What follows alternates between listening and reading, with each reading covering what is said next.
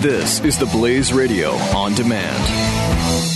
Individuals and businesses with tax problems, listen carefully. If you owe over $10,000 in back taxes or have unfiled tax returns, we can help you take back control. The IRS is the largest and most aggressive collection agency in the world, and they can seize your bank account, garnish your paycheck, close your business, and file criminal charges. Take control of your tax problems now by calling the experts at Tax Mediation Services at 800-600-1645. That's 800-600-1645. 800-600-1645.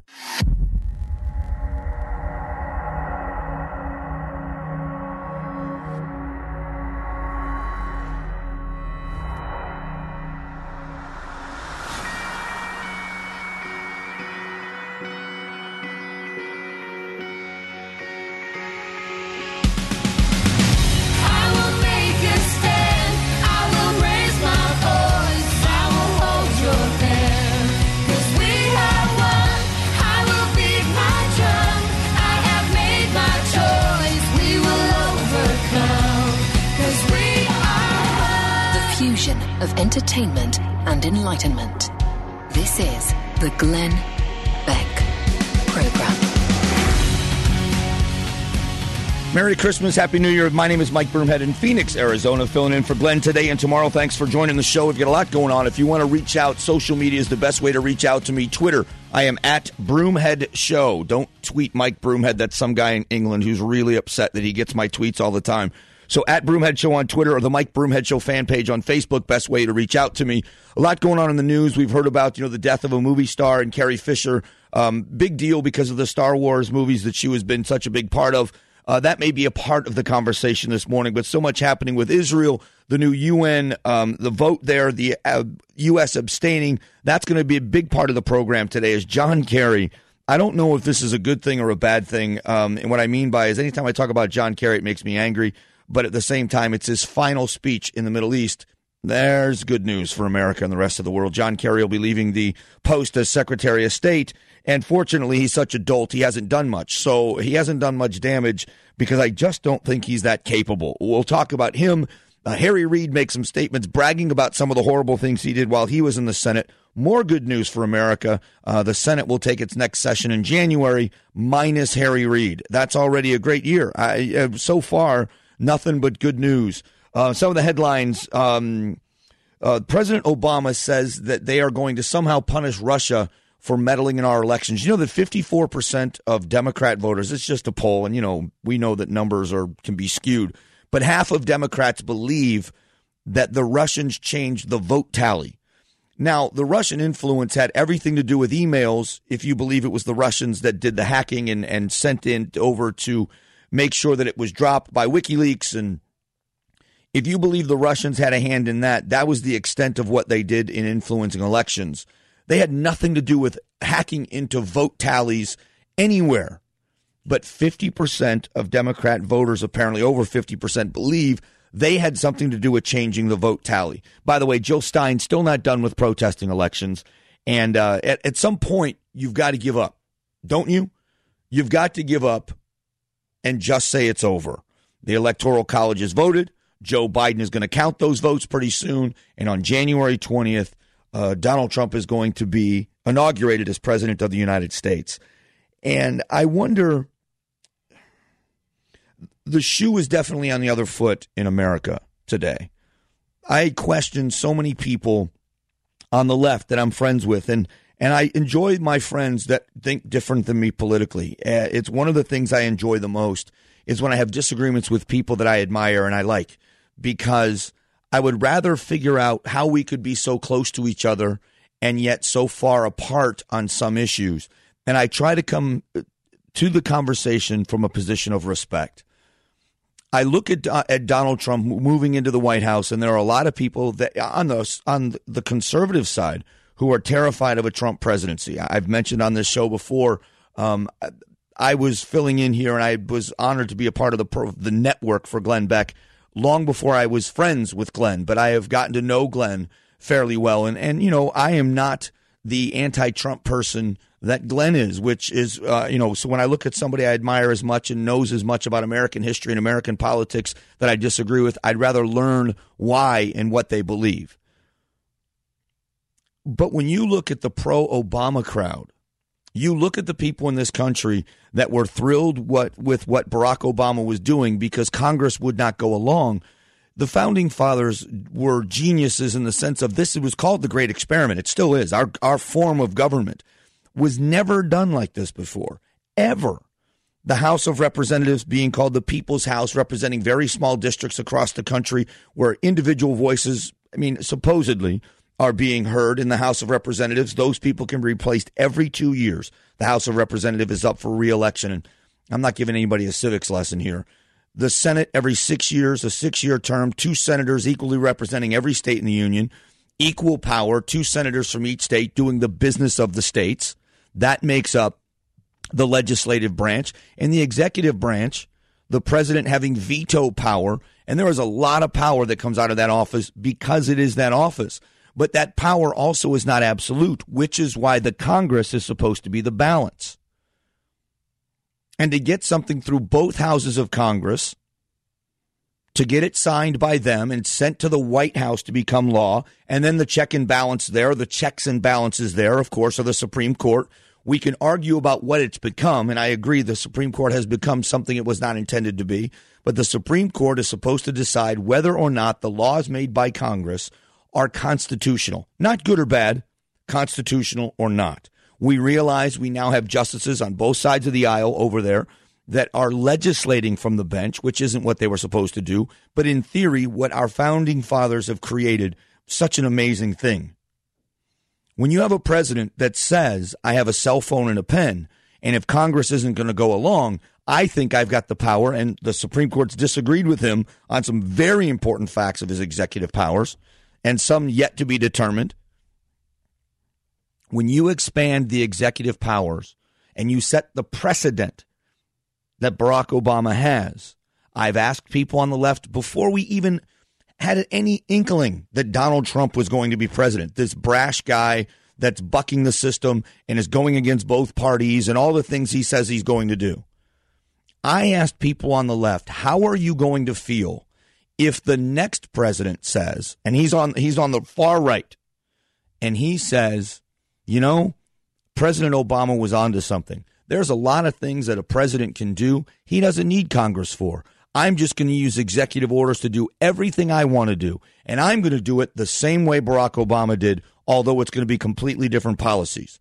You watch how all of a sudden the political left in the next 4 years is going to become a small government, limited power in the executive branch group of people.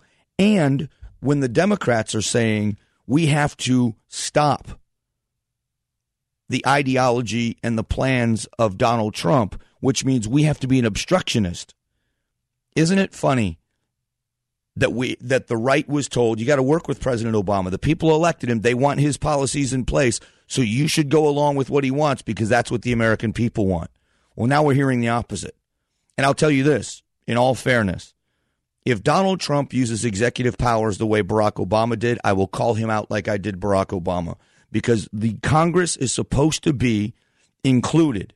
It never was supposed to, because if you eliminate them, if you do things by executive order, the Congress either becomes a dissenting voice or a rubber stamp. That's it. Now you've got absolute power. You can't have it. Donald Trump is going to have to negotiate with the Congress. He's got a majority, obviously a big majority in the House right now. That could change in 2 years. But right now, a big majority in the House. So it's going to be fairly easy to get some of his policies when agreed upon through the House. But with only a 2-seat majority, really, in the Senate, it's going to be difficult on some issues. Now, Obamacare has got to be repealed and replaced. That should be easier because there are a lot of Democrats in the Senate that are in places where it's costing a lot of money for Obamacare. So repealing and replacing that may be something they go along with just for their political futures. But other things are going to be tougher. And when it requires 60 votes, it's going to be difficult. And there's going to have to be some negotiations.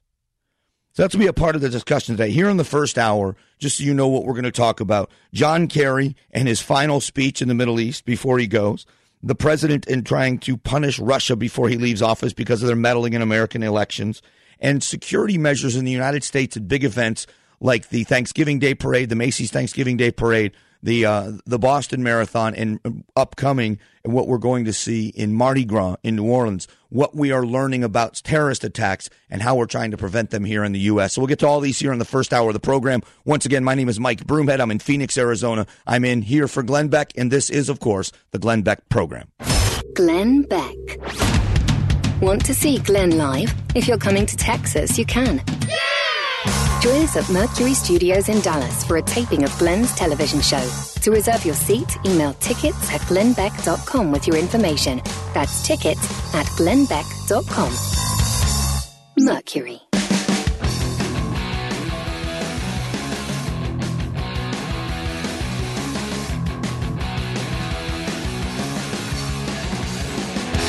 Individuals and businesses with tax problems, listen carefully. If you owe over $10,000 in back taxes or have unfiled tax returns, we can help you take back control. The IRS is the largest and most aggressive collection agency in the world, and they can seize your bank account, garnish your paycheck, close your business, and file criminal charges. Take control of your tax problems now by calling the experts at Tax Mediation Services at 800-600-1645. That's 800-600-1645. 800-600-1645.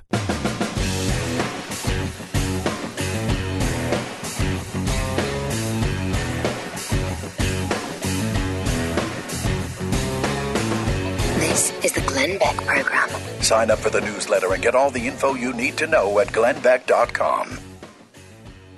Thanks for being here this morning. Mike Broomhead in Phoenix, Arizona, in for Glenn Beck. Today and tomorrow, I will be in here for the Glenn Beck program. Thanks for being a part of it and for making it a part of your day. It is John Kerry will be giving his final speech in the Middle East. Now, this under the backdrop now of what we've seen in the UN resolution that we're calling the new settlements in the West Bank by Israel illegal. The U.S. abstaining from that vote, which is ridiculous. We, from every perspective you can think of as Americans, whether it is they are our only and closest ally. I shouldn't say only ally. Our closest ally in the region is Israel. We are their best friend. From that point of view, from a faith-based point of view, for me personally and for a lot of people within earshot of me right now, we have had a responsibility and a long-standing tradition of standing side by side with Israel. And for the Israelis claim they have ironclad proof that we were behind the resolution calling those settlements illegal. And the Israelis are going to defy the UN, and they're going to continue to settle on the West Bank. And they are absolutely entitled to do so. And anybody out there that wants to talk about the battles between the Israelis and the Palestinians, and you're siding with the Palestinians, I love that conversation, because you are a propagandist and are believing absolutely the wrong things. The tunnels that are being dug are not being dug by the Israelis. The bombs that are being lobbed are not being lobbed by the Israelis. And, you know, we can go through history and talk about a lot of these things. Golda Meir and some of the quotes from Golda Meir. And when I say quotes, I'm probably going to screw it up by a word or two. So I don't mean to paraphrase, but I believe it was Golda Meir that said to the Palestinians, we can forgive you for killing our grandchildren. We can't forgive you for forcing us to kill yours. And that has been the Israeli point of view for decades in this war. They say the other quote is, if Israel were to lay down their weapons, there would be no Israel. If the Palestinians were to lay down their weapons, there would be peace. That is another accurate, in my opinion, accurate statement. But for the UN to do what they've done, and for the accusation even to come from Israel, that they believe, let's say that they don't have ironclad proof, that it's just a belief that they have, that the U.S. is behind this resolution, tells you to what degree the relationship between the United States and Israel has deteriorated over the last 8 years. Jews in America largely vote Democrat most of the time based on social issues, if not economic issues, definitely social issues. I don't know for the life of me how any American Jew could vote for Barack Obama or the policies of that office. But specifically, John Kerry now giving his final speech in the Middle East, and CNN had a story that was written about him that is, I think John Kerry's wife wrote this and just did it under somebody else's name. Elise Labat from CNN Global Affairs correspondent, John Kerry's Mission to Save Diplomacy is the title. It is 16 pages on their website. And it is the first paragraph, and I don't like to read stories on the air. You can read them yourselves, but it starts like this. You can see it in everything he attempts to do around the globe, even conflicts every conflict he wades into, every crisis he refuses to concede. And as John Kerry prepares to step down as Secretary of State next month, he will carry it with him just as he has for 50 years, a deep-seated belief that America, and indeed he, can solve some of the world's thorniest problems with the right mix of politics, diplomacy, perseverance, and personal charm. Now, is that a journalist or is this a biographer?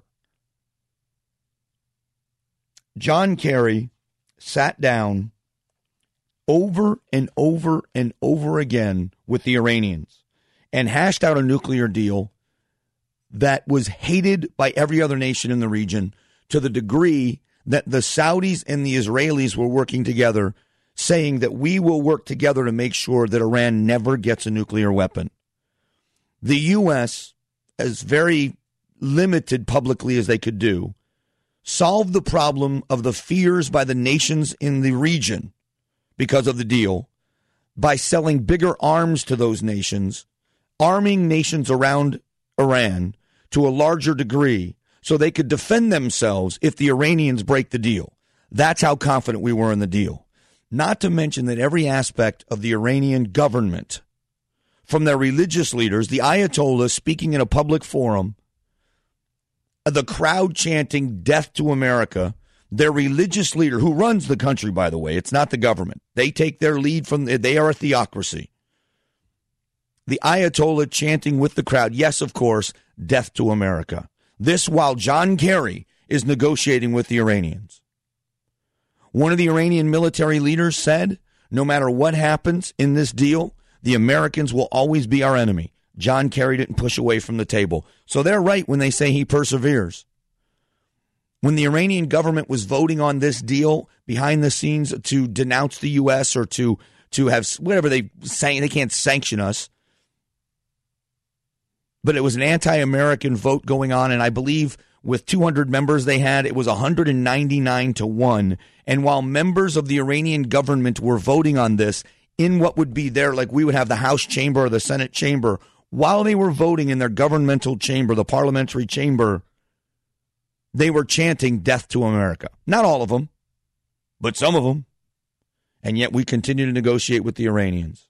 Every aspect of the Iranian government chanting in some way, shape, or form throughout these negotiations, death to America. There's your chief diplomat at work. When the Iranians captured 2 U.S. vessels and then took those U.S. sailors, stripped them of their uniforms, showed the videotape of them crying around the world, embarrassed and mocked the United States Navy to the entire world, John Kerry thanked the Iranians for the way they treated our sailors. He was in the Navy. Remember when he ran for president as a swift boat captain? He crossed the Delaware and saluted and said, John Kerry reporting for duty, and he looked like a dope. This guy was in the United States Navy and thanked the Iranians for their treatment of the United States Navy. There's your chief diplomat being talked about as a saint in a 17-page CNN review. This administration was going to restore the world's confidence in the United States. Anybody believe that's true, even on that side of the aisle? From Hillary Clinton and Benghazi to John Kerry in Iran, and not just the Iranian nuclear deal, but when the 2 American ships were taken. One of the stories we're going to discuss a little bit later on in the show is the Chinese want an aircraft carrier in the Pacific. They're going to monitor us. They're sending us a message. How incredible is it that we have become what we have become? Our enemies have no reason to fear us. Think what we've done with John Kerry as Secretary of State under the policies of this administration. We have restored diplomatic ties with Cuba, which is an absolute abomination because of the way the Cuban people are treated. I could spend the next 30 minutes talking about Cuba again. But we've restored that with Cuba, relations with the Cuban government, while the Cuban people still suffer under that communist regime. We gave the power back with nuclear weapons and billions and billions and billions of dollars to the Iranians. Even John Kerry had to admit it's probably going to go and foster terrorism. Nothing about ISIS. It's been a failure. Coming up in just a few moments, the Obama administration, they're going to punish Russia for election interference. How? We'll talk about that next. The Glenn Beck Program.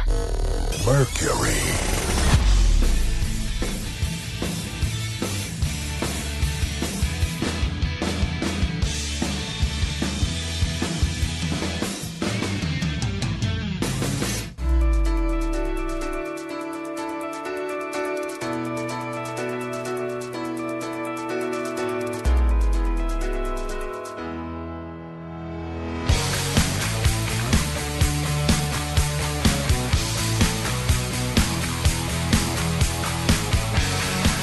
The Glenn Beck Program.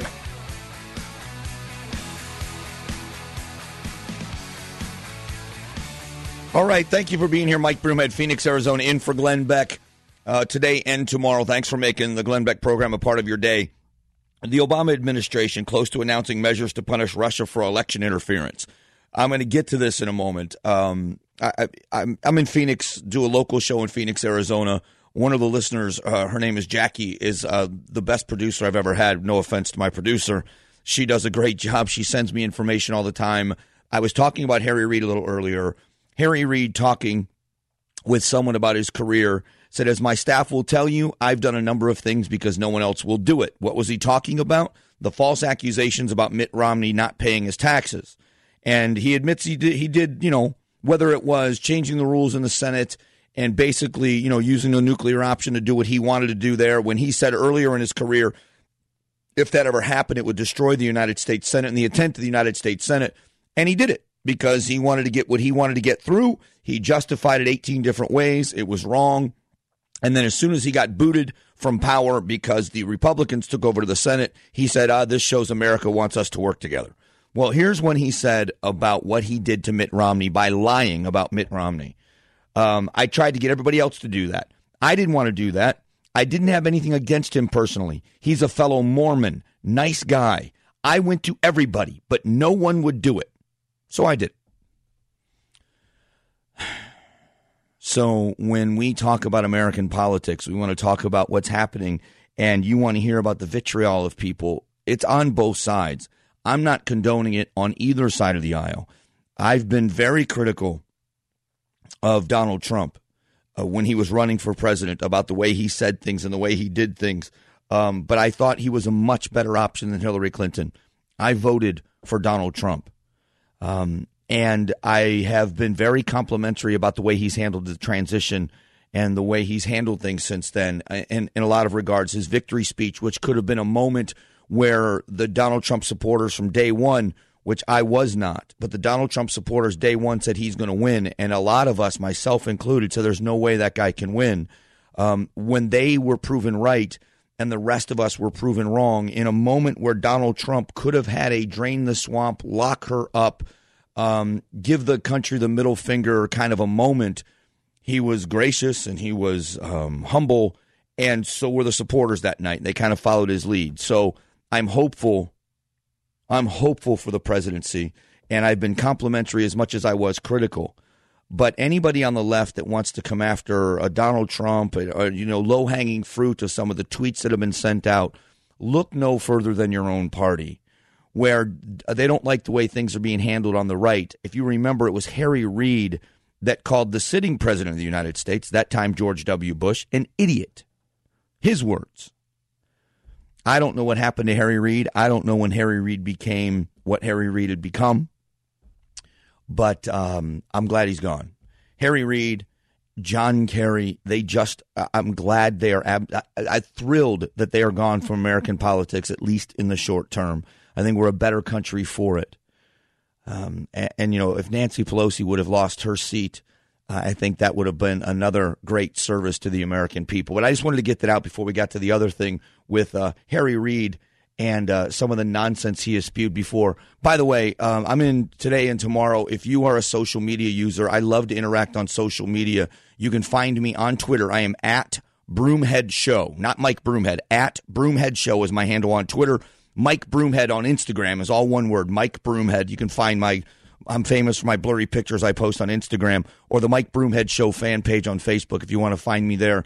I would love to interact with you. If you have questions, comments, if you want to do that on social media, that'd be terrific. The Obama administration is getting ready to announce whether it's going to be economic sanctions or diplomatic censure, but the President of the United States has every intention of punishing the Russians for interference in American elections. Now, what they did was hack the DNC, most specifically Podesta, in emails, and exposed the corruption in the Clinton campaign. Now, the accusation was out there where they also hacked the RNC, but didn't turn that information over, which the RNC says it was never hacked. They showed proof that they were never hacked, right? Priebus saying they were never hacked, that it was the Democrats. Was this a pro-Trump thing or an anti-Hillary thing?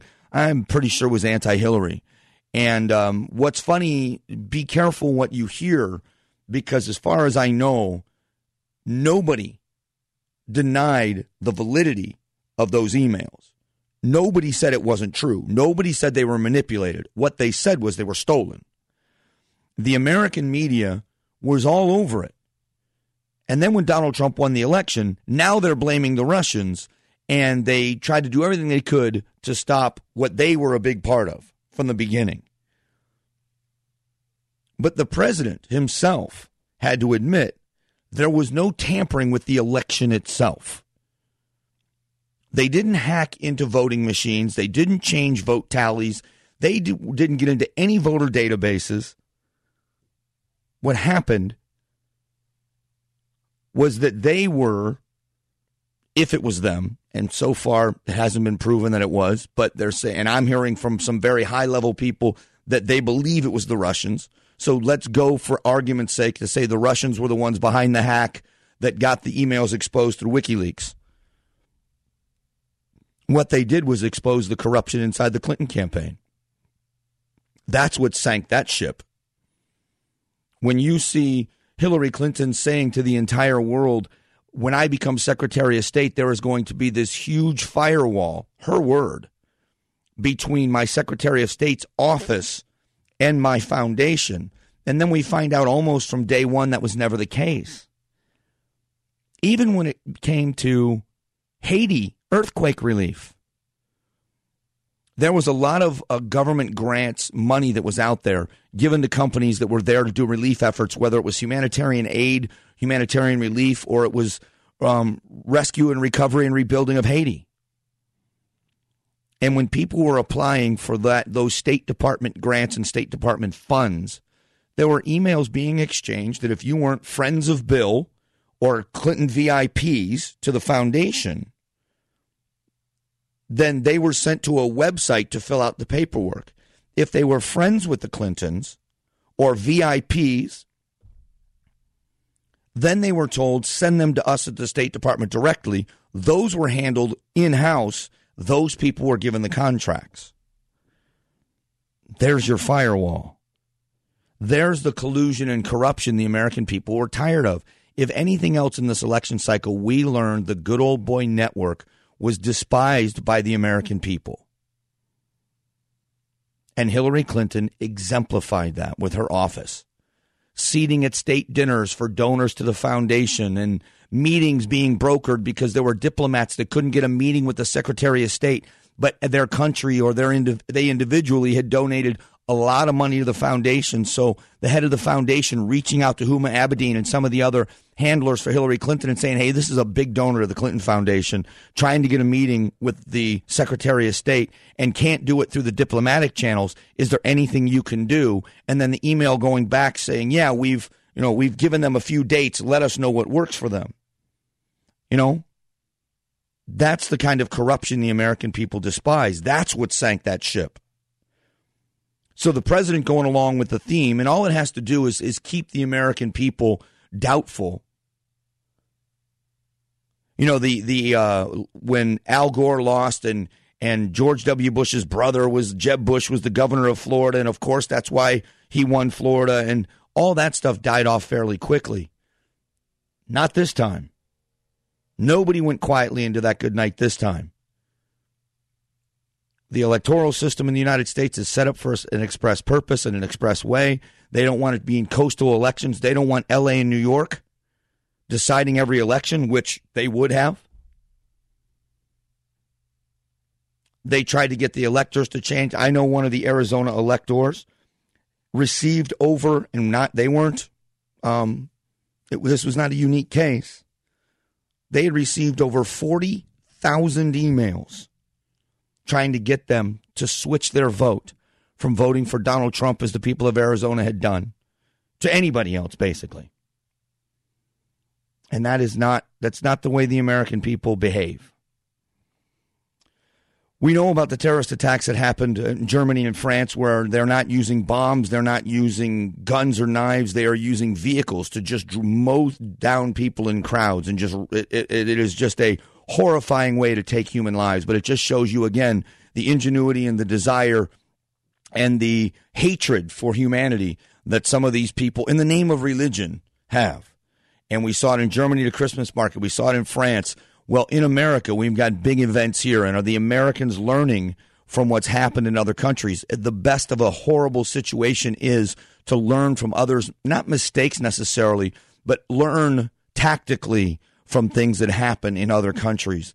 Well, we've got Mardi Gras coming up, and what's happening in New Orleans, what happened at the Thanksgiving Day Parade, what happens now at the Boston Marathon, what are happening at some of these events in America, to be one step smarter than we were before and try to prevent the mayhem and the death. We'll talk about that here in just a moment. Again, my name is Mike Broomhead. I'm in Phoenix, Arizona. This is the Glenn Beck Program. Glenn Beck Program. 888-727-BECK. Mercury.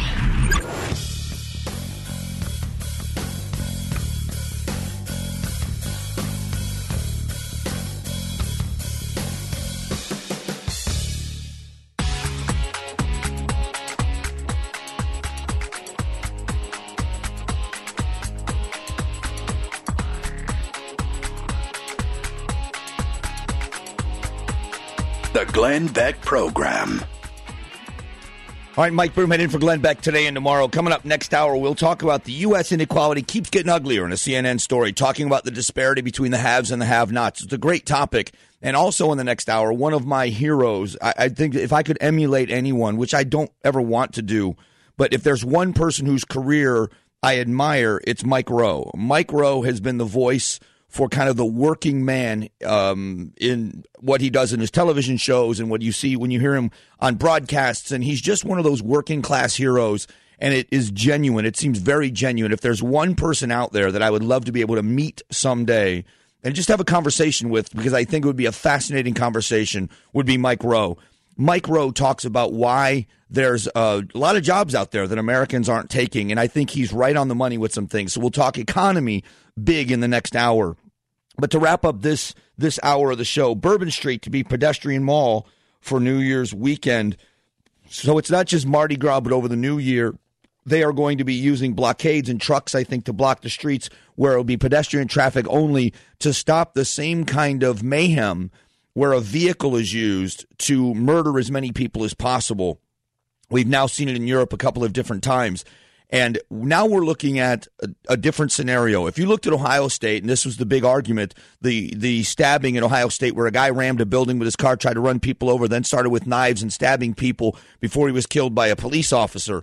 Right away, the anti-gun crowd in America, because the reports were out there was a gunman at the Ohio State campus. Right away, it was an anti-gun message. Right away. The gun control crowd was out there once again in full force. Turned out they didn't use a gun.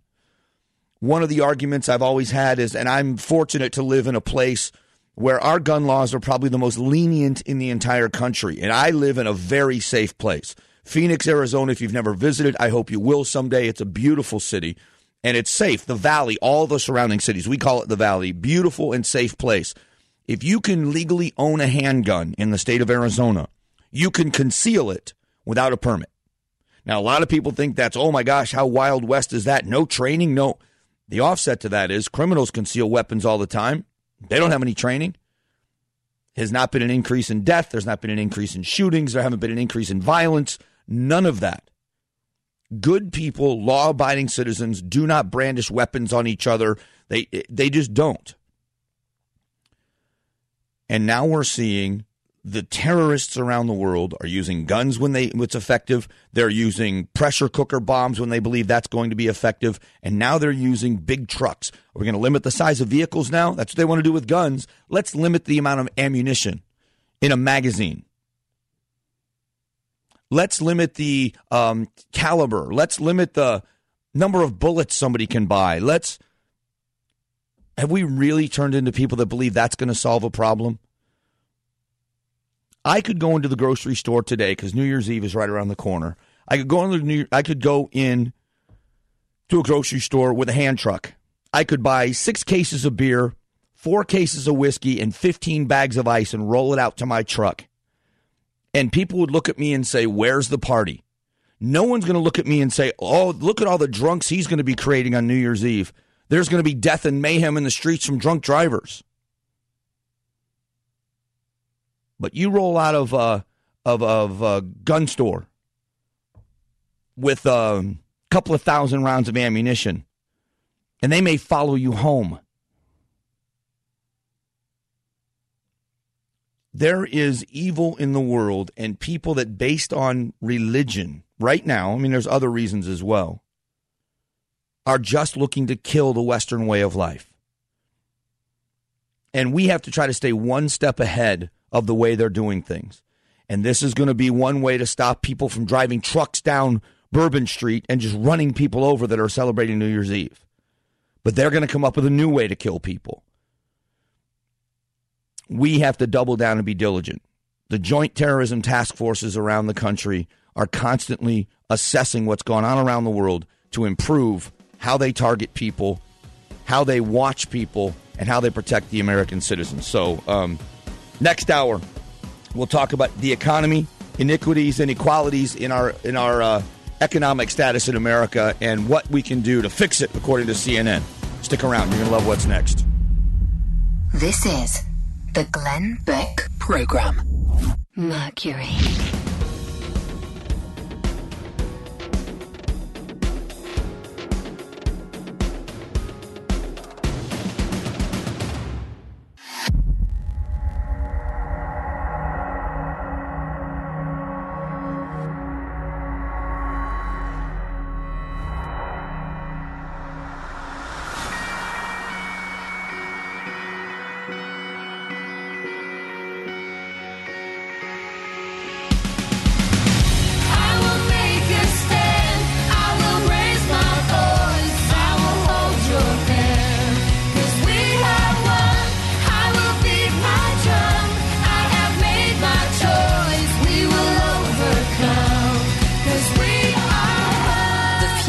Of entertainment and enlightenment.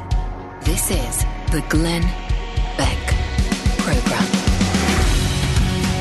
This is the Glenn Beck Program. My name is Mike Broomhead, Phoenix, Arizona, in for Glenn today and tomorrow. Happy New Year. Merry Christmas. Thanks for making the Glenn Beck Program a part of your day. So much going on around the world this hour, focusing a little bit more on economy. A CNN story lamenting the fact that the rich are getting richer, which they always do, and saying that the poor are actually getting poorer.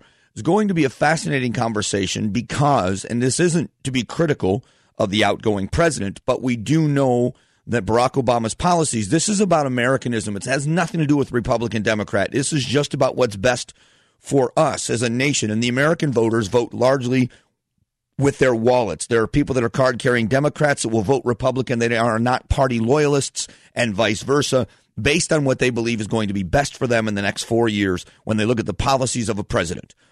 Because we're looking at, right now, consumer confidence at a 15-year high. Now, Donald Trump taking all the credit in the world for that, which maybe to some degree he should, because I think it's also about it is more about the fact that the economic policies of this administration are on their way out. Why confidence is going up. There are many people that were supportive, remain supportive of Barack Obama, but also see that what he wanted to do, whether they believe it was the right thing or not, he hasn't. What the Obama administration wanted to accomplish, largely economically, has been an abysmal failure, whether it's Obamacare or especially Obamacare, with what it's going to cost the American people. When you take that much discretionary income out of the American economy, you are going to do huge damage to the American economy. We have obviously the two senators in Arizona, John McCain and Jeff Flake. Senator Flake's office put out a table earlier this year of what Obamacare costs are ballooning into in 2017, just for our state. And it was, in some cases, 120, 130% increases in premium costs. There is a big county called Pinal County in Arizona where there was only going to be one healthcare provider. There were none until one said they would provide. And there are people on average paying a lot more money for health insurance. Now, we're not talking deductibles or co-pays, just premium costs. More money for their family than they pay on average for their mortgage. Not going to survive that way. Just not going to survive that way. So the American people vote with their wallet. They don't vote by race or gender or sexual orientation. There are social issues that carry people, especially in a primary process. I am adamantly and proudly pro-life. I'll defend that position on any level with anyone. And when I look at candidates, I want candidates that are pro-life. That to me can be a deal breaker in voting for somebody. But largely Americans vote with their wallets. So this hour, a little bit more of a focus on that and this disparity, the inequality, as they call it in this story, between the rich and the poor, the haves and the have-nots in America, and why that might be. And then also a conversation. I mentioned my admiration for Mike Rowe, and somebody I hope someday to be able to have a conversation with. I don't get starstruck. It's not about meeting a star and getting a picture with them. I'd love to have a conversation with Mike Rowe about his career path and why he has decided, and he has made a great career out of, speaking for the working man, with the shows like The Deadliest Catch, which is one of my favorite shows on television, where you are admiring the hard work and the dangerous things that people do to make a living and how they can make a really good living, but work in ways that many people couldn't even fathom, couldn't even tolerate.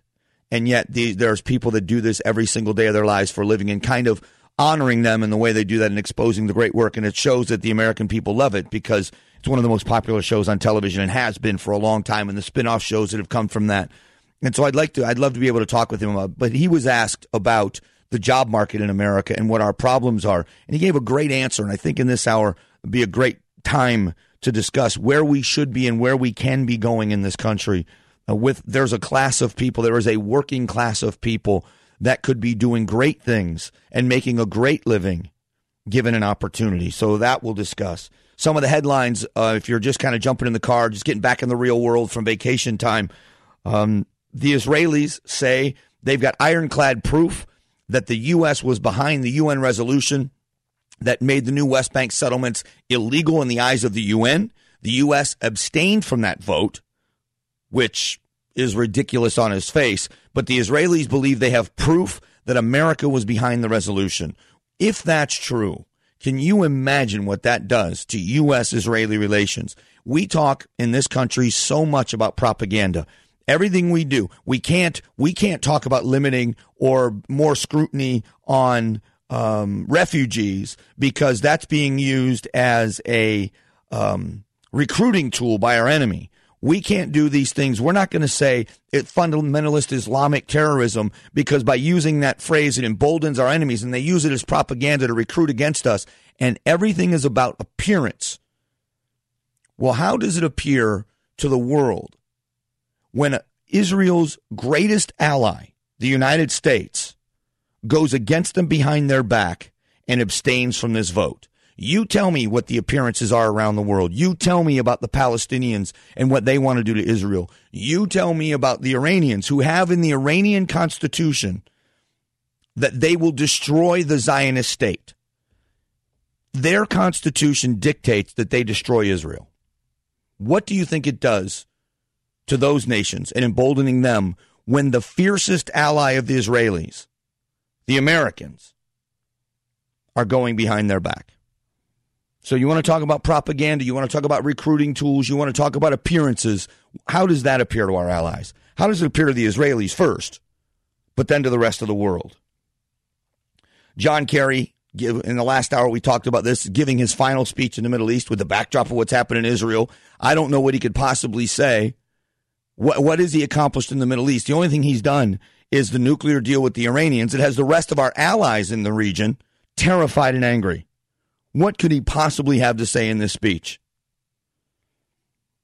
Actress Carrie Fisher dies. Singer George Michael dies.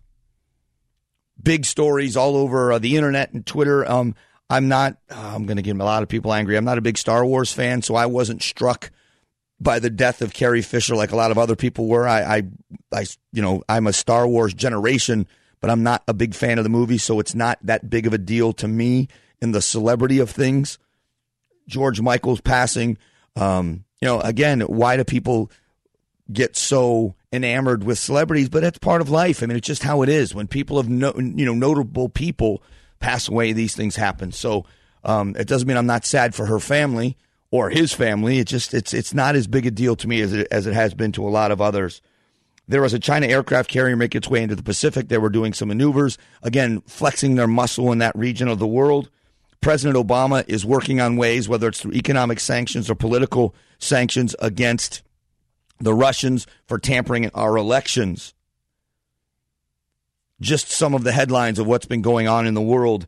This hour, we talk about economic inequality in America, which was supposed to be fixed under this president and his tax plan and his redistribution of wealth ideas and taxing the rich to help the poor, which never has worked before. It certainly isn't working right now.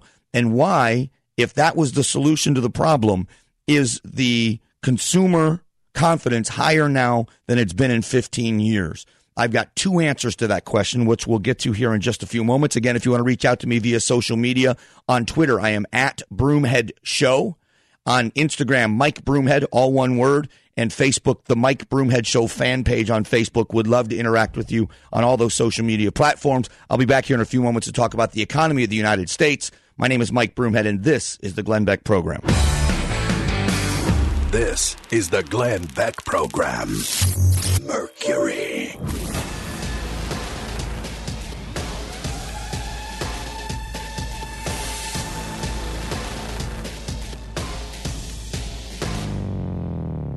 Individuals and businesses with tax problems, listen carefully. If you owe over $10,000 in back taxes or have unfiled tax returns, we can help you take back control. The IRS is the largest and most aggressive collection agency in the world, and they can seize your bank account, garnish your paycheck, close your business, and file criminal charges. Take control of your tax problems now by calling the experts at Tax Mediation Services at 800-600-1645. That's 800-600-1645. 800-600-1645.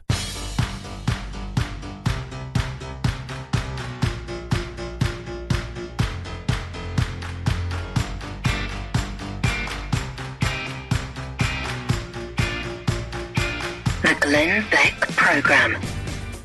So they say consumer confidence is at a 15-year high, but the inequality between the haves and the have-nots in America is getting wider, the gap between the two, the rich and the poor. The middle class is shrinking. I believe all of that's true. There's two answers to both of these issues.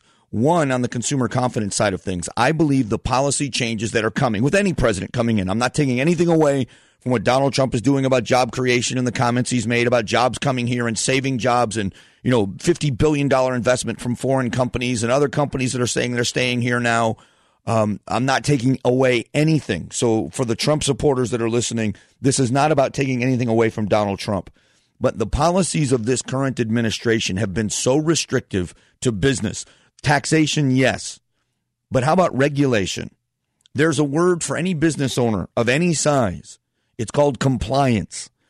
Ask a business owner. You want to see someone perplexed that owns a business. You ask them, which would help your company be more profitable? Lower taxes or less regulation? I guarantee you it's not as easy as you would think. The average person would say, lower my taxes. Let me keep more of my profits. Obviously, that makes a lot of sense for businesses. But what they spend on compliance, what they spend on just trying to make sure they can, in the construction business, MSDS, which is material safety data sheets, you've got to keep a log of the things that you have on a job site that would be dangerous in case there were a fire, so the fire department has them. You could have a small job site. You know what it's like for compliance? The risk management companies in this country that make a ton of money because of these ridiculous, even the risk management companies will tell you, government regulation has gotten to be so oppressive to businesses. You know, the largest ponderosa pine forest in the country is located in the state of Arizona. People picture us as being a desert. When you realize the forest fires that have decimated our area, from the Rodeo Chetiskyi fire back to the Yarnell Hill fire, where those firefighters, the Yarnell firefighters, were killed, the hot shots. And you're talking about forests where they can't go in and fight the fires. They can't get equipment in to fight those fires because EPA regulations say you can't thin the forest. You're going to damage the habitat for the wildlife. Well, what happens when you have a fire that destroys the habitat for the wildlife? Oh, and destroys the wildlife too. Compliance. So the inequality keeps getting uglier, according to the CNN story. The rich and money-making machines today, the mega wealthy, the top 1%, earn an average of $1.3 million a year, more than 3 times as much in the 80s. They only made $428,000 on average in the 1980s. But they are saying now that the bottom 50% of American population, with an average of $16,000 in pre-tax income in 1980, hasn't changed much. If you want to increase it, I'm in favor of people making more money in this country. I think that it's the lifeblood. I think wealthy business owners love it when they have wealthy people living around them. If you own a restaurant, you want people with the discretionary income to eat at your restaurant. Come into your store. If you sell furniture, you want to sell high-end furniture. You want people to be able to afford new furniture in their homes, new cars. It's ridiculous to think that the average American business owner doesn't want to pay their employees. But a business owner has the responsibility. They are tied to the bottom line. Oh, incidentally, the employees get paid first. Business owners don't get a check until the employees get a check. You've heard the old cliches, I've signed both sides of the check, front and back. I've been the same thing. I've been a small business owner. It's not easy, and it keeps you up nights. You want what's best for your employees, but you are a slave to the bottom line. At the end of the day, at the end of the week, at the end of the month, at the end of the year, you have got to make sure that bottom line is covered, that your employees are paid, you're paying your vendors, you're paying your taxes, you're meeting the compliance issues that the federal and the state and the local governments have. So why is consumer confidence at a 15-year high if the disparity between rich and poor has never been bigger? The answer is this administration and its policies are on the way out. We could talk about Obamacare and how it's terrifying everybody, even the people that believed in it. Now, the Republicans are talking about something called universal access, which I think will be a great thing. But solving the problem by deregulation, first of all, by inviting more people to the party, is a much better way of doing things. Shared risk. It's just like automobile insurance. And the detractors always say it's not a perfect analogy. Nothing is a perfect analogy. But in this regard, it works.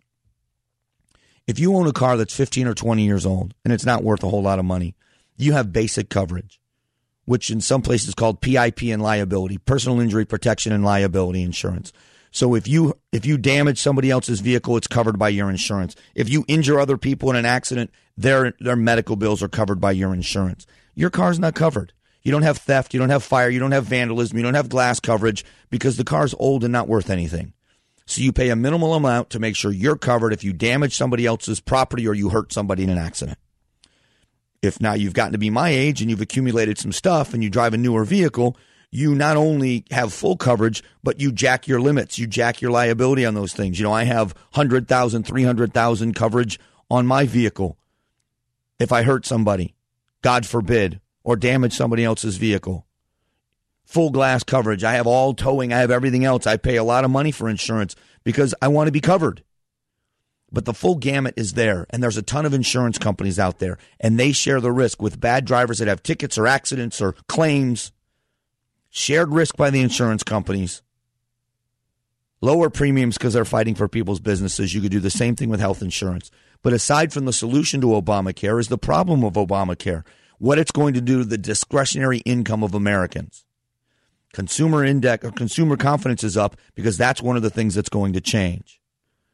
With Donald Trump telling business owners, we're going to lower the corporate tax rate, let you keep more of your money, put a moratorium on regulation, and make it easier for American businesses to produce in America. Sounds simple, not as easy as it sounds, but moving in that direction right now with the prospect of that happening is making consumer confidence rise.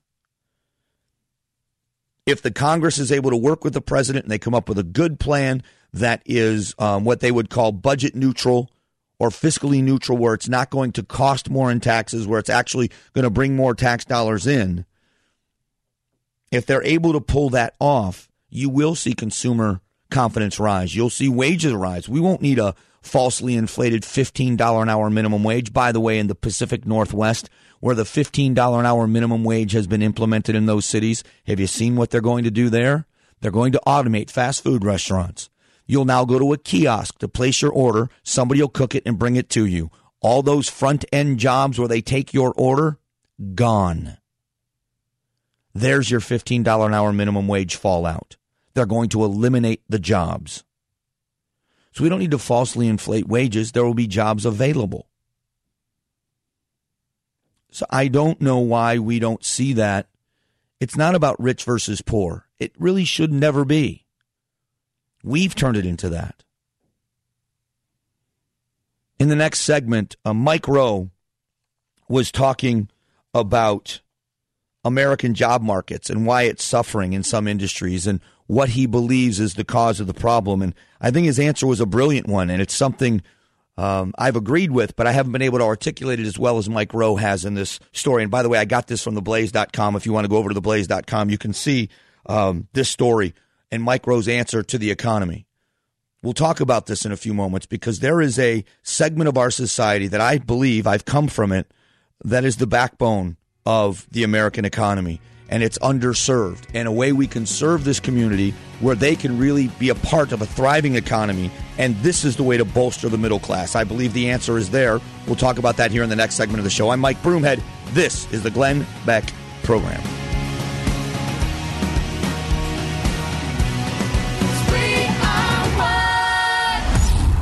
The Glenn Beck Program. Mercury.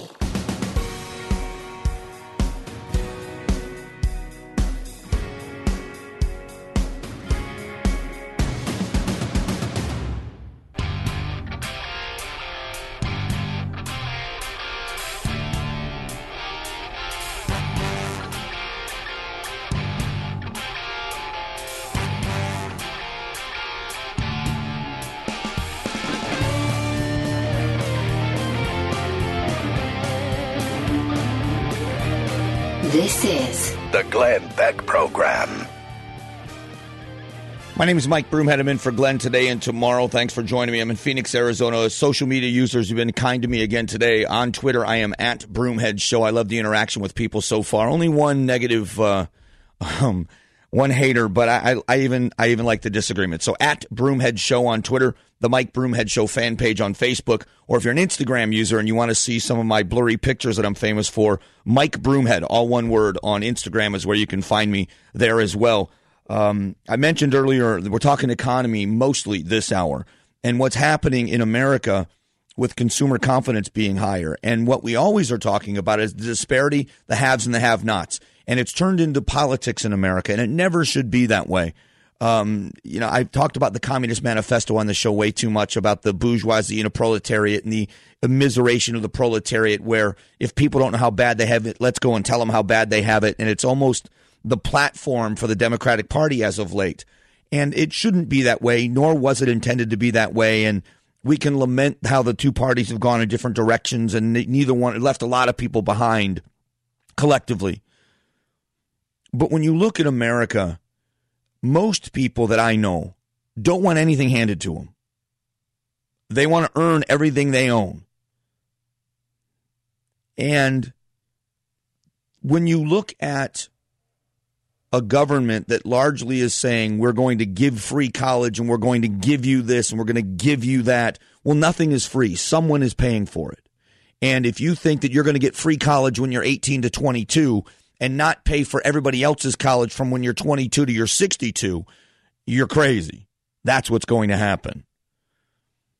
But Mike Rowe was being asked about the American job market, and it's a story I got from theblaze.com. And his show Dirty Jobs, where he goes around the country at some of the hardest working jobs that there are and difficult and just backbreaking, disgusting, and sometimes work. And he said along the way he would see help wanted signs and wanted to know what was going on. He was talking with Tucker Carlson. And one of the reasons he gives is he said maybe one of the barriers are the people guiding them in schools at the secondary level, liberal arts and poetry majors. He said not there's anything wrong with that, but they don't see the dignity in welding maybe. Is that part of the problem? Because in North Dakota, there's a young man who's a welder who is now making $140,000 a year as a welder. He said, we're also spoiled in that wonderful way that any advanced society becomes when they flip the switch and they don't pause for a second and say, holy crap, I can't believe the lights came on again. We are not properly God-smacked by the reality of the civilization we live in. Consequently, the people who are on the front lines of those jobs are by and large transparent. In fact, he said, when you pay attention to big chunks of people who are typically ignored, interesting things happen. So I've mentioned, I think that he is one of the most interesting people because he has tapped into something that I have believed for a long time, and he has done it in a way that I could never do. He's articulated the working man, not as a hero, but as an example. And it's just how things are. In our society, the underserved population is the category I fit into. Maybe that's why I feel so passionately about this. Had it not been for the trades, I would have fallen through the cracks. I was very intelligent, but not a good student. I lacked discipline. I still do, but I lacked discipline. I was fortunate. I took a job as an apprentice electrician for the sole purpose that it paid a little bit more money than the other job I was working. I just saw it as another job. Within 2 months, I saw it as my career path at 18 years old. And it served me to the point where I was management. Then I had my own company with a partner. Then I had my own company. And I saw a light at the end of the tunnel. I saw a way to use my hands and my brain and make a living for myself and my family. Trade schools should be a huge focus for the American government. The NEA and secondary education and college, I wish my biggest regret, by the way, I know this is going to be contradictory. My biggest regret in life now is that I don't have a college degree. What I wouldn't do for an American history degree. And I know I can go back to school, but that's my regret, that I didn't have the discipline to do the coursework. I'll put my knowledge of American history up with a history major in many regards because I'm self-educated, but I didn't have the discipline to do the coursework, to get the certificate and the diploma, and I wish I had. But Mike Rowe is tapping into something in our society that's largely underserved, and that is we see, the Carrie Fishers of the world. Nothing wrong with idolizing somebody that was in such an iconic movie series like Star Wars. But at the same time, the working class of America really is the middle class. There are jobs out there, and there are people that are really driving this economy because of what they're doing. Small business owners, not the large business owners that we hear so much about, but the small business owners that are employing 10 and 20 people, or even less than that. And when you look at that, he's right. They're largely transparent.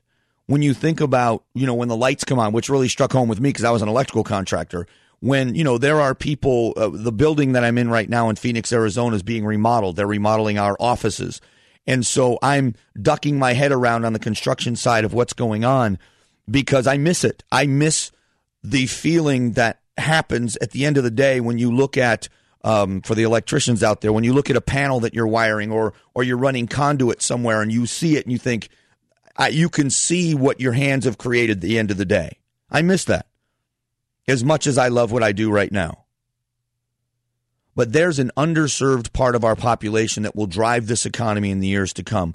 When Donald Trump went into those states that he flipped, when he was in Florida and he was, especially when he was in Pennsylvania and he was in Michigan and he was in Wisconsin, when he was telling people, we're going to keep these factories open, we're going to get the ones that are closed reopened, we're going to give you your jobs back. People weren't looking for a handout. People weren't looking for a minimum wage increase. They were looking for a job. They want their career back. I know what it's like to have a 5-gallon bucket of tools in the back of a pickup truck and go and do a day's work for somebody and be proud of what you've done. It's funny, now that I'm doing what I do, I speak at a lot of events, or I'm invited to attend a lot of events in ballrooms at beautiful resorts here in Arizona all over the place. You know what's funny is when I walk into these places now as a guest, I walk past the electrical work I did on the lights outside or the fountain that I worked on. It makes me laugh to myself. I'm the same person I was then, except now I'm in a suit and a tie walking into the ballroom instead of, a bucket of tools at the back entrance fixing something so you never see me. So the CNN story we talked about at the beginning of the hour and the disparity between the haves and the have-nots in this country, it's not about limiting what the haves get. We should really be happy that the wealthy in this country have become wealthier, that the successful people have learned how to become even more successful than they ever dreamed of. What are we doing to serve? And what I mean by serve is not hand anybody that's not making a decent living money or a job. What are we doing to create an opportunity? You take somebody that's in the fast food industry that's working away, or in retail that's working away, then working very hard, but give them an opportunity at a career, whether it's a trade like I was in, whether you're an electrician, a plumber, HVAC, or a welder, and show them the honor and dignity in a job like that, but not just honor and dignity, but a nice living. You can provide for your family and be proud of the work you do. I think that's Americanism. The wealthy getting wealthier, good for them. I'm happy for everybody wants to work for someone that's wealthy. I know I do. I want my check to cash on Friday. I don't ever want to worry that my paycheck's going to bounce. So I don't care how wealthy my boss is. But when I work hard, Christmas bonus, pay raises, paid vacation, benefit package, and be able to do a job that my family respects, that I can look at myself in the mirror. I think that's what Americanism is. And Mike Rowe, nobody paints that picture better than Mike Rowe has. He's done it with Dirty Jobs. He's done it, the Deadliest Catch shows and the spinoffs from that have just been, I love that show.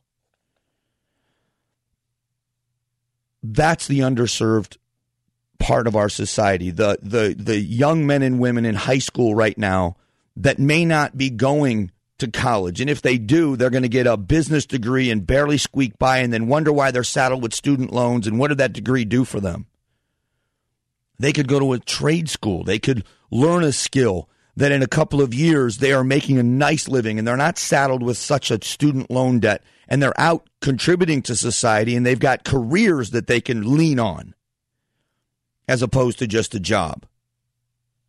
Not everybody has to be a superstar or a millionaire. There's a lot of people that are happy making a really nice, comfortable living, knowing proud that they can feed their families on their own without assistance from the government. So more on this, I think, before we finish up the hour. As social media users, if you want to reach out, I'd love to hear. If you're a part of that working class I'm talking about, I'd love to hear your story. On Twitter, I'm at Broomhead Show, the Mike Broomhead Show Facebook page. If you want to reach out to me there, I'd love to hear your story. It really is a great story. And we'll talk more about the American economy and what is going to bolster that middle class. And I think it is that working class part of America.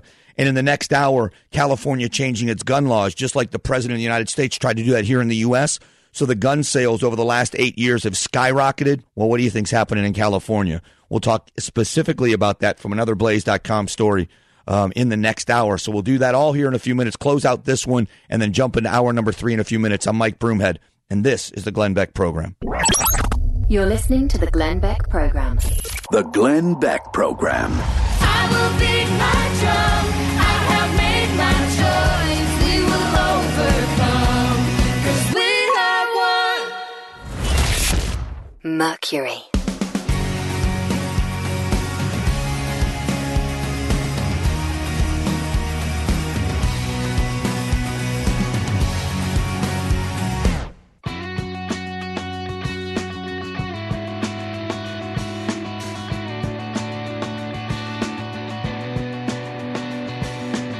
The Glenn Beck Program. 888-727-BECK. All right, Mike Broomhead in for Glenn Beck today and tomorrow. Before we get into the next hour where we're going to talk about the California and changing gun laws, which have caused gun sales to skyrocket. It's a Blaze.com story if you want to go and read up on it at theblaze.com before we get to it in the next hour. Wrapping this hour up with the conversation about the economy and training and giving people an opportunity at success, and success changes for people. I'm very fortunate. I'm blessed. I was raised by a single mom. I've mentioned this before, and we were raised with very little. So I've been on that side of it, and I was happy, although I wished I had had more. Now I'm in a career. I've got more than I ever dreamed I would have. I'm no less or more happy because of the things I've accumulated. It's just different. Success for me was always the ability to take care of myself. And I think for most Americans, that's what we want. We don't want to be cared for. We don't want, and when people are in need, it should be available to them. We should be a benevolent society, and we are. But people don't want to be cared for their entire lives. They want to be able to care for themselves. They want to feel like they can do that. Giving people an opportunity is what we do as Americans. Keeping jobs here. You want to know why people are largely becoming more optimistic about a Trump presidency? It's because he is saying he's going to keep jobs here, and there is proof now that those things are beginning to happen. Will we stop with the class warfare? Will we stop with the rich versus poor, the haves versus the have-nots? We've got to stop. There are greedy poor people, and there are greedy rich people. There are kind and giving poor people, and there are kind and giving wealthy people. It's human nature on both sides, and your economic status has nothing to do with what kind of person you are. And political parties have divided haves and have-nots for political purposes way too long. If your job is insured or is more likely to remain because the government reduces regulation and taxes on your boss, what do you care if your boss gets richer? And the nice thing about these things is as the job market becomes more competitive, if you don't believe your boss is paying you what your job is worth, there is going to be more opportunity out there for you when other businesses are opening or expanding. There will be that's how things work. Falsely inflating the minimum wage will do nothing for the economy. The poor working class person that's working at minimum wage level, if it goes up to $15 an hour, their lifestyle does not change because the basics of keeping them sustained will also increase in cost where their lifestyle won't change. And a wealthy person will eat the increase in the cost to go with an increased minimum wage. What's left of the middle class who pays the price? You know, if restaurant food goes up by, 10%, I'm in a place right now financially, I can eat the 10%. I'm still going to go to the restaurant. I may complain about it, but I'm still going. Middle class family, maybe not. We should be thinking about what's best instead of what is going to hammer the people we don't like. We got to stop with the class warfare. I just think it's damaging to us as people, and it's damaging to our economy as well. So I am hopefully optimistic going into next year and the inauguration. We'll see if economically any of these things continue to go in that direction. Coming up in the next hour, California's gun sales are skyrocketing right now because of changes in their gun laws that are getting ready to go into effect. Sound familiar? Sounds like the last 8 years nationally to me. That coming up in the next hour. My name is Mike Broomhead. I'm in for Glenn Beck on the Glenn Beck Program. The Glenn Beck Program. Mercury.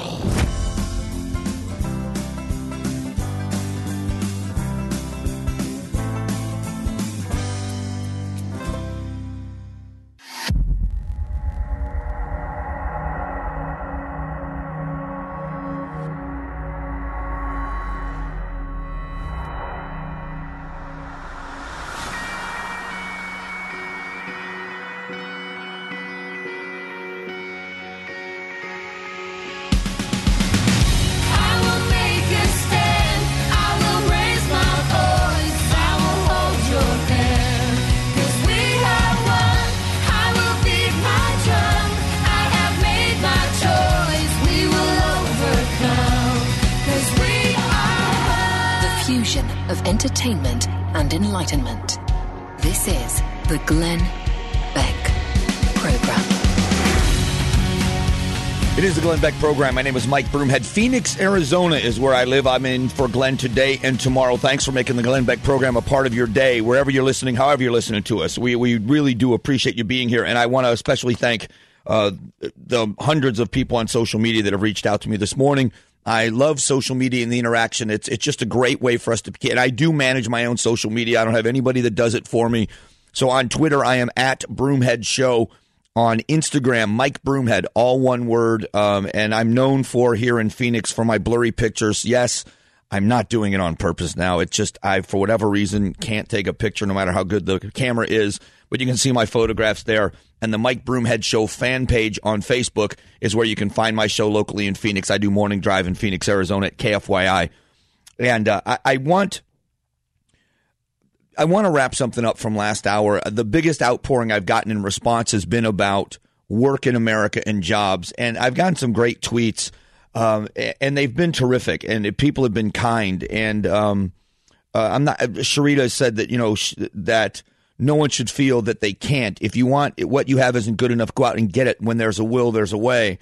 And talked about going and getting her degree later in life after retiring from the Army. And thank you for your service in the military. It is one of the great things about Americanism and what I worry about with the regulations. So when I argue politics, I come from a different place.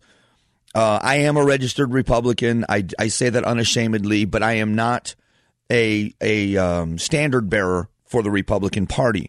I'm a standard bearer for a set of what I believe are ideals.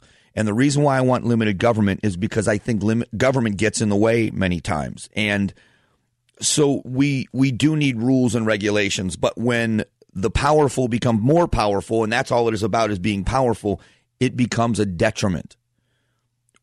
And so it's about principle, not party. And so when I argue about the Democratic platform, it's because I think it's wrong. I'm not arguing with Democrats and calling them evil people. I believe they're well-intentioned. My uncles were Teamsters, for crying out loud, when I was a little boy. So you know what kind of a family I came from. Everybody in that family, my entire family, all my cousins, now Republican. Because what has become of the oppression of the Democratic Party is different. It's the haves and the have-nots, and it's class warfare that shouldn't be there. So to kind of wrap a bow on the last hour where we were talking about job and influence and the working class in America, we should be telling our children in our own homes, but the generation of children right now in high school, that there's a way for you in America, no matter who you are, to find a way to contribute and feel good about your contribution and make a living for yourself. You're not going to have, not many of us are ever going to have superstar money. It's not going to happen. But we can improve our station in life. We can change our career in midstream. We can do things differently at an older age and still accomplish things like it can't be done in other parts of the world. Why do you think, as good as the Chinese economy is, that the Chinese people still want to be Americans? America still stands for that land of opportunity to so many people in the world. And we should be proud of that. The class warfare is what has dragged this economy down for the last 8 years. It is why we still see this huge disparity between rich and poor. Through this sluggish recovery, if you notice, the Dow is through the roof. So if you've got a 401k, it's doing better now. The rich have gotten much richer. But what are we doing at the grassroots level about jobs? Well, the issue is it costs so much money to do business. I want you to think, put yourself, if you're one of the people that are listening right now and throwing things at your radio because of what I'm saying, I just want you to be honest for a moment. If you had $10 million right now, under the current rules we have, where if you were to invest part of that money in a startup company and risk it, and the government was going to take a huge chunk of your profits to the tune of 35 to 40%. And then on top of that, regulations were such that it cost so much money to start a business. Or Would you live on that $10 million, have a nice life, and wait until A, your taxes were lower, so you kept more of your profits when you risk everything, and B, the regulations made it easier for you to start a business? When I expanded my contracting company, and I'm no genius, I mean, the people that are listening in Phoenix can attest to that hear me every day. I'm no smarter than anybody else. I am as average can be. I just work hard. When I expanded my business, I was able to get a $50,000 line of credit on my house to expand my business. I had a box of tools and a pickup truck when I started. And my concern is, because I'm no genius, but my concern is my grandchildren. I got 3 grandsons. The oldest is 5. 15 years, he's going to be in high school, he's going to be in college. Well, he may be in high school if he follows in my footsteps at 20. But at 20 years old, he'll either be in the job market, in college, or in the military. And if he's in the job market, is he going to have the opportunities I had? If he's got the desire to jump out there and take the risk, is the opportunity going to be there? Because we've wiped that opportunity out for so many people. It is so costly to start a business now, just on the compliance issues alone, that unless you've already got a ton of money, you can't do it. The individual that's willing to risk everything, mortgage their house to do something, you can't even afford to do it now at all. So when I talk about lowering taxes at the corporate level, it's not because I'm snuggling up to the wealthy. I'm no silver spoon kid myself. I just don't think the government's entitled to it just because you've earned it. I mean, I don't care who you are. And the decrease in regulation, I'm not saying because I don't care about the environment. It's ridiculous. Anybody that loves the outdoors, that hunts and fishes, cares about the environment. Hunters and fishermen want to have the forest pristine and they want clean water because they want their grandkids and their great-grandkids to enjoy the forests like they do. They don't want to decimate the animal population. They don't want to cut down all the trees. They don't want to pollute the water. I don't want to pollute the air. I don't want to give my grandkids lung cancer because I don't care about the environment. But oppressive regulation drags down business and drags down opportunity. I want my grandkids to have an opportunity to do what they desire to do with their lives. If they want to go to work 8 hours a day, 40 hours a week, make a nice living and spend every other minute with their families, God bless them. I hope they do it. If they're an entrepreneurial spirit and they're willing to work 100 hours a week on a dream, and even if they fail at the dream, to have the opportunity to chase it. That's why I have aligned myself with the Republican Party in what the platform is supposed to stand for. I don't agree with everything they've done. Trust me. Go back and listen to the podcast of my show. Go to KFYI.com. Listen to some of the podcasts, what I've said about the Republican Party. But the principles of small government and stand on your own 2 feet, most people believe in, no matter what party they are. There are plenty of Democrats that aren't looking for a handout. That's why Donald Trump flipped the states he flipped, because he went into those states and he said to the working Democrats in those union towns, we'll get your factories opened again. We're going to make sure you have your job. We're not going to hand you anything. You're just going to get your job back. You're going to keep your job. Now, they believed him. And if they don't come through, if the Republicans in the House and the Senate don't come through, you're going to see those 2 houses flip in the next 4 years. And Donald Trump will be out in 4 years. This hour of the show, we're going to talk about California. I am a very big Second Amendment advocate for a number of reasons. And I live in a state that has got great gun laws, which are very lenient, and they are very pro-gun owner. But California is going the other direction.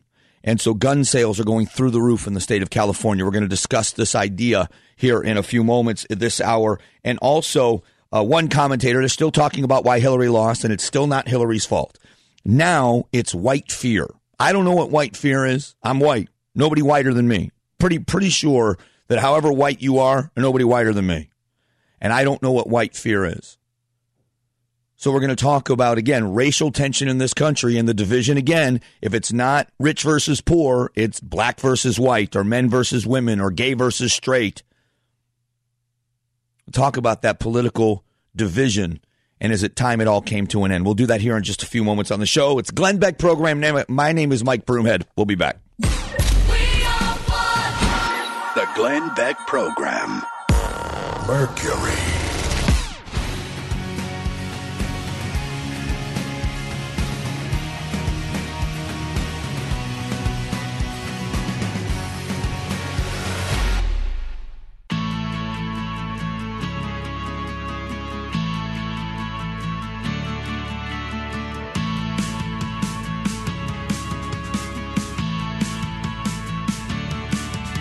You're listening to the Glenn Beck Program.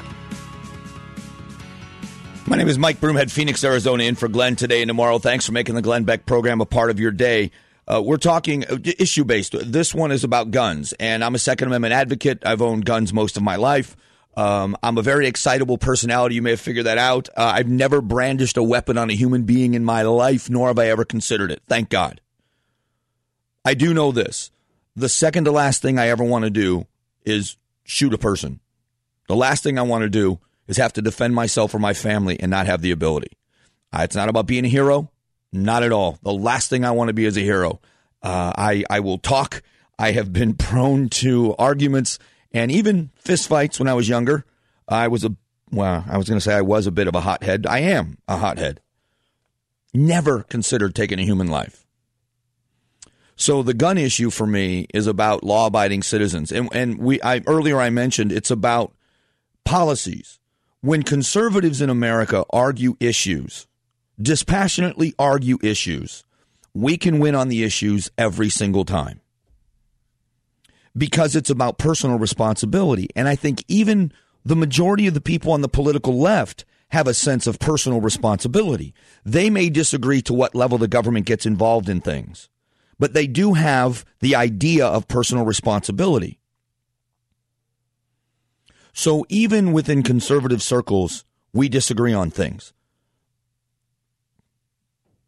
And so we associate ourselves largely with people that agree with us. It's easier that way. But we talk about issues with people when we disagree. We win almost every time. I can defend my pro-life stance dispassionately, although it's a passionate issue.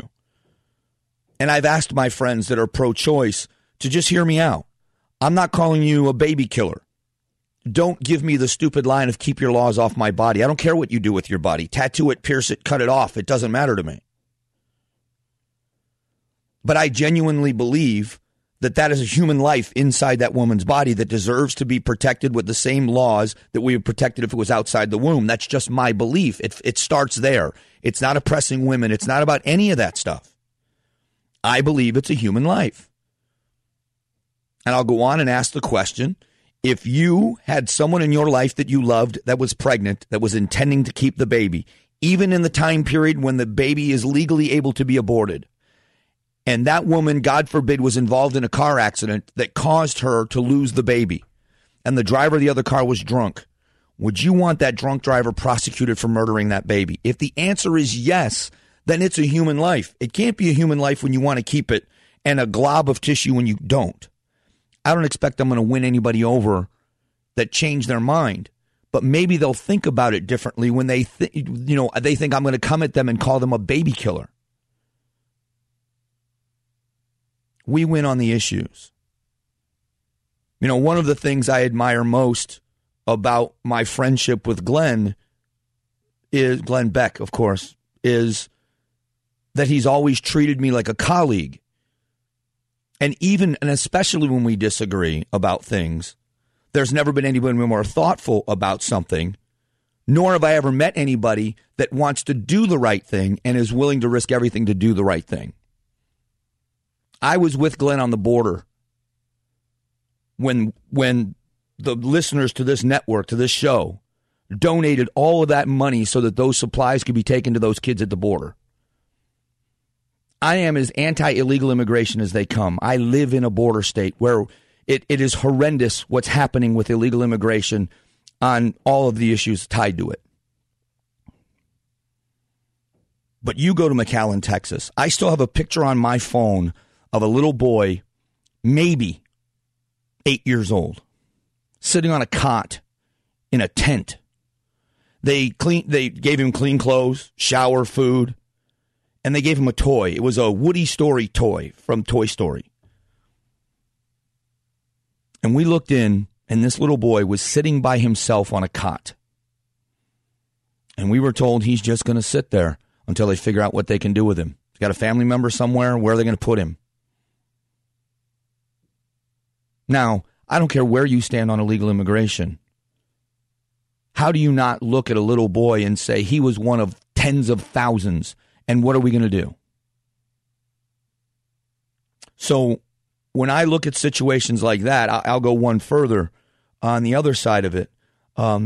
Last weekend in June, we have the anniversary of the firefighters who were killed on Yarnell Hill here in Arizona. The 100 Club of Arizona donates money to these families just to get them through. And the charities at Mercury donated $50,000 that year. So I want to associate myself with people to put their money where their mouth is, and not just money, put themselves on the line.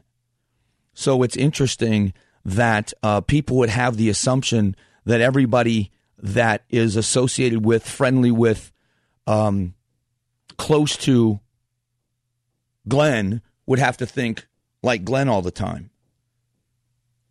He is one of the most thoughtful, nicest people I've ever met, even when we disagree about things. And is one of the most conservative people I've ever met in my entire life.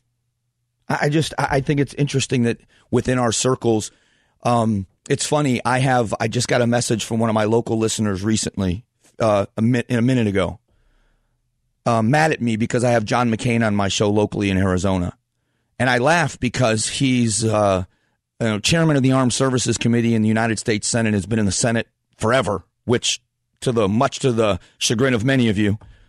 But I like John McCain. As a person, I get along well with him, and I disagree with him on a lot of issues.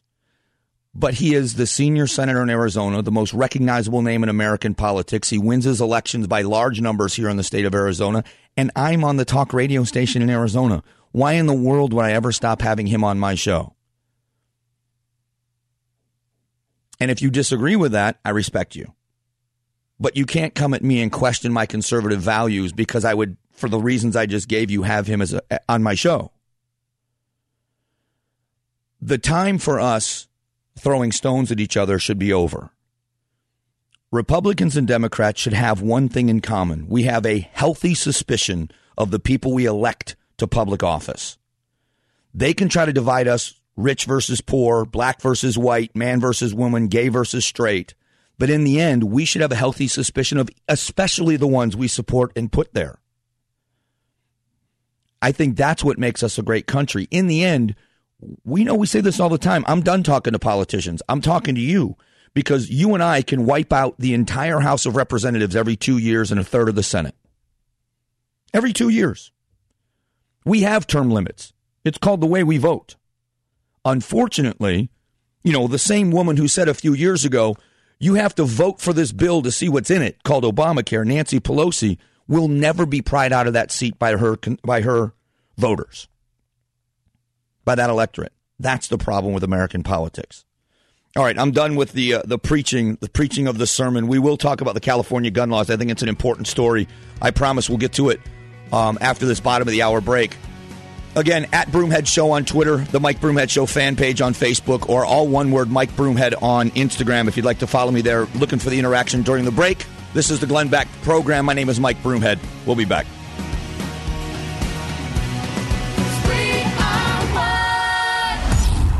The Glenn Beck Program. Mercury.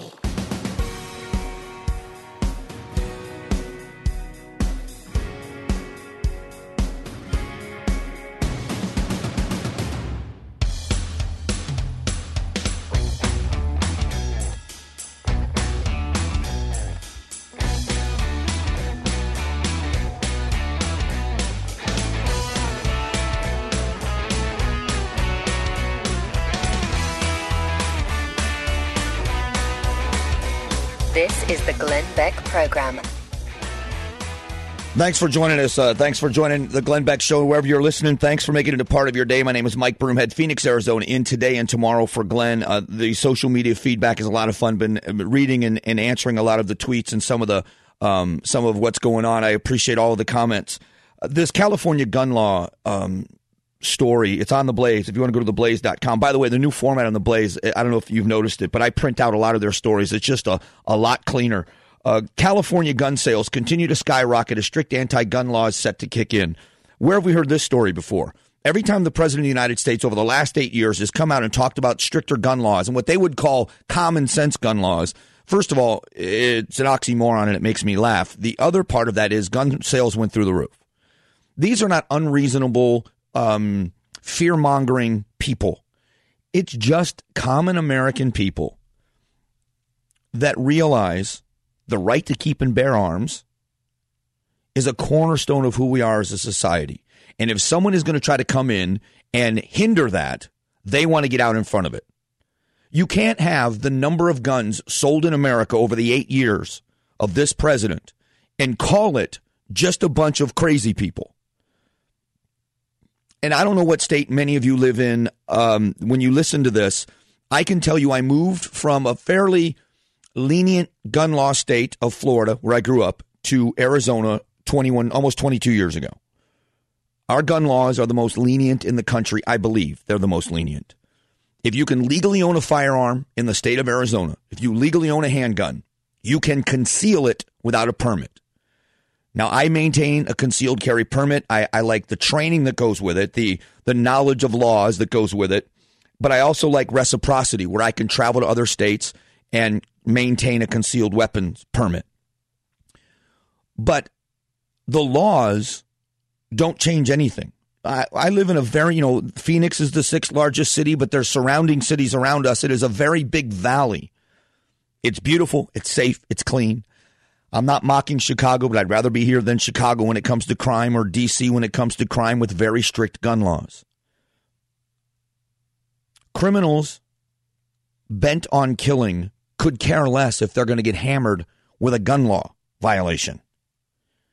It sounds trite. It's not. We should be fixing the problem. If you go to the doctor with an ailment and they begin to treat you for the wrong ailment, it's horrible because they think they're solving a problem and they're not. And B, the issue continues to get worse because they're not treating the right issue. So California's gun sales continue to skyrocket as that when these laws go into effect. A lawmaker were quick to use the tragedy in San Bernardino to put further restrictions on firearms within the state. Among the 6 bills that were signed into law is a law that requires semi-automatic rifles with evil features to be registered upon purchase. Listen, I don't want to lose my temper, and I don't want to mock people. What the hell is an evil feature on a gun? See, the problem is there's a multitude of things that can be used to kill, and unfortunately we've seen that. Pressure cookers, backpacks, vehicles. No one is suggesting limitations on those. DUI is a horrible crime. Drinking and driving is just it's unnecessary. That's why it's, the consequences can be so devastating for such an easy fix. But nobody suggests punishing good drivers because of the bad ones. You don't blame the car. You don't blame the booze. You blame the person that drank the booze and got in the car. No one's talking about smaller cars or limitations on cars. No one's talking about limited on the amount of alcohol you can buy at one time. No one's talking about any of that. You put the blame where it belongs, on the abuser. In Arizona, and sorry to keep bringing up where I live, but we have very restrictive DUI laws and very lenient gun laws. And you look around this country and you see where the gun laws are very restrictive and the high crime rates, you can't reconcile the two. And for anybody, when I only get insulted when somebody goes after low-hanging fruit in their mind, which is usually emotion. Is it Any Town? Is that the organization that's cropped up after the Sandy Hook shooting where there was another anti-gun group? And they make the assertion that if you're not in favor of the gun laws they're in favor of, you don't care about children dying. I was doing afternoons in Phoenix when Sandy Hook happened. And I remember being so physically ill, and I didn't know how I was going to go on the air that afternoon and talk about anything else or make any sense of what we saw happening. That a kid would murder his mother, drive to an elementary school, and then wipe out a class of second graders. And those families that showed up at that school that were segregated based on if you were a parent to one of the kids that were killed, you were segregated to be told your child was dead. As a matter of fact, one of the people I reached out to that day was Glenn. I said, how do I make sense of this? How do I go on the air and talk about this kind of evil and not break down? Don't tell me that gun owners in this country have no respect for human life or don't care about dead kids or would rather have guns than children dying. It's an insult to say that. But I can guarantee you this. California's restrictive gun laws will do absolutely nothing to lower the gun crime rate in that state. Not a thing. Criminals will get their hands on guns. They always have. They always will. That's what makes them a criminal. When you talk about the spree killers like the Adam Lanza kid in Sandy Hook or Jared Loughner here in Tucson, Arizona, when Congresswoman Giffords was shot and injured so severely and the federal court judge was killed and that small girl, Christina Taylor Greene, was murdered at that scene. Or the shooter in South Carolina, Dylan Roof. Or in Colorado in that movie theater. Or go all the way back to Virginia Tech, Columbine. The common denominator, guns? Sure. The common denominator was also that these were dangerously mentally ill people that had been warned. Their families had been warned. They had been kicked out of school on many occasions and told, don't come back until you've had some mental health counseling. As a matter of fact, in the case of what was going on in Colorado, they were going to his house with an intervention team, but he had withdrawn from school, so they didn't have the authority to do anything, so they didn't. HIPAA laws have a lot more to do with solving this problem. To what level can we institutionalize or forcibly medicate somebody you can't punish somebody for a crime they haven't committed? But when someone's that dangerously mentally ill, how much intervention can be done? There's where the problem lies, not in guns. The most ridiculous example of that was Adam Lanza and the gun laws they wanted after Sandy Hook. They wanted background checks. They wanted to get rid of the gun show loophole and the hand-to-hand sales loopholes where any gun sale had to be registered or had to go through a gun dealer, with the exception of family members. You could sell to a family member. Well, the reason why that's ridiculous is Adam Lanza, A, was too young to possess the guns he had, so he was already violating gun laws. But B, they were his mother's guns. So that new law wouldn't have stopped Adam Lanza from getting those guns if his mother gave him the guns. No background check required. No stopping that young man from obtaining them legally if she could hand them to him. Now, we know the story. The story is he murdered his mother with those guns and then went on the killing spree. I mean, it's a horrible thought. But if she had given him the guns, the law wouldn't have stopped it. He still would have had them. So the very laws they came up with in the fallout of Sandy Hook would not have stopped Sandy Hook. And when we stop blaming what is to blame and we shift it to something else, we're in danger because we're not solving the problem and we're treating something that's not the problem. Guns aren't the problem. Certainly you and I are not the problem. Someone explain how taking my gun away from me or limiting my access to firearms or ammunition makes us safer. It doesn't. I'm armed most of the time. And most of the time, I don't even think about it. Because I'm not looking to use a gun. I'm not looking to brandish a weapon. But I'm also not looking to be a victim either. So as a society, we have to decide. The state of California is crashing. Their economy is crashing because of the welfare state. They are taxing businesses and regulating businesses out of that state. They are running for the hills. Other states here in the western United States, like Arizona, Nevada, New Mexico, they are just waiting because the businesses are leaving California. Economically, they are about to crash. And with laws like this, it becomes a lawless nation because the law-abiding citizen is going to listen to the law because they have to. And the lawbreakers are still going to do whatever they please, and they're going to prey upon society because they're breaking the law anyway. You're going to murder somebody? You mean the gun charge matters to you? It makes absolutely no sense whatsoever.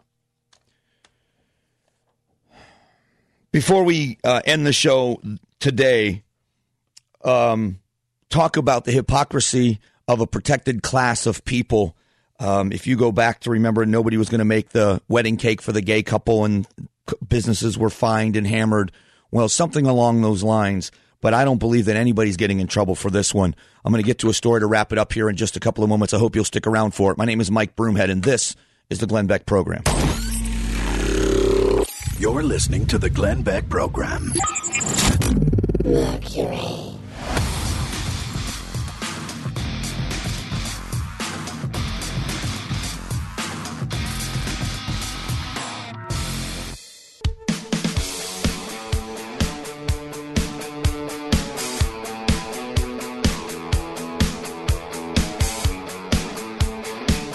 This is the Glenn Beck Program. My name is Mike Broomhead, in for a few more minutes today, and again, in for Glenn tomorrow. Thanks for making the Glenn Beck Program a part of your day wherever you're listening. And before we get out of here, we may have to start a GoFundMe page. Not me personally, but maybe one of you. You may want to do this to help this out. There is a cafe in Hawaii that I'm sure is going to have to pay a hefty fine because, just based on precedent, we know that there have been bakeries that didn't want to bake cakes for gay weddings. There was a farm that didn't want to host a gay wedding. They said, we'll host a reception. We just don't want to host the ceremony. And there has been story after story of businesses that have been run out of business or fined to the tune of thousands and thousands of dollars because you can't refuse service based on deeply held beliefs. That if you do that, then you are somehow hindering them, and they are not able to have what they want. Now, it's ridiculous, but that's the precedent that's been set. Well, in Hawaii, Honolulu's Cafe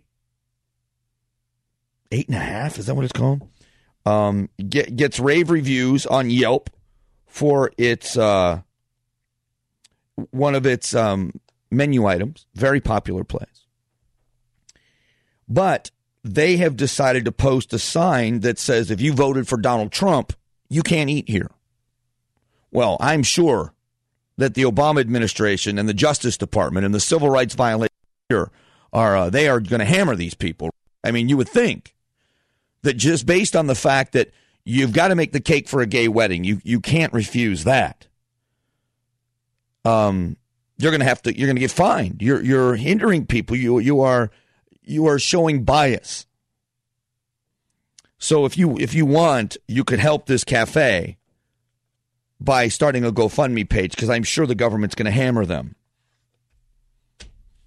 No, actually, what's going to happen is they're going to applaud them for their courage in standing up for what they believe in. The issue of bias and hate crimes is one that has always bothered me, because if I go out on a date and somebody decides either they don't like me or they don't like her, so they beat us up, or in front of us is a gay couple and they beat them up because they don't like gay people, they should be punished to a greater degree for beating up the gay couple because it's a hate crime. Well, it's not a love crime if you beat me up. So the idea, and I thought our justice system was supposed to be blind. I thought we had equal justice for crimes, that if you commit a crime against somebody because you don't like them because of their race, or you commit a crime against somebody just because you're a criminal, the punishment should be the punishment. And the other side of this, if this Hawaiian cafe doesn't want Trump voters there, Trump voters should take their money someplace else. And if you're a gay couple planning a wedding and somebody doesn't want to do business with you, take your money someplace else. You don't make your wedding a political statement. Well, you shouldn't anyway.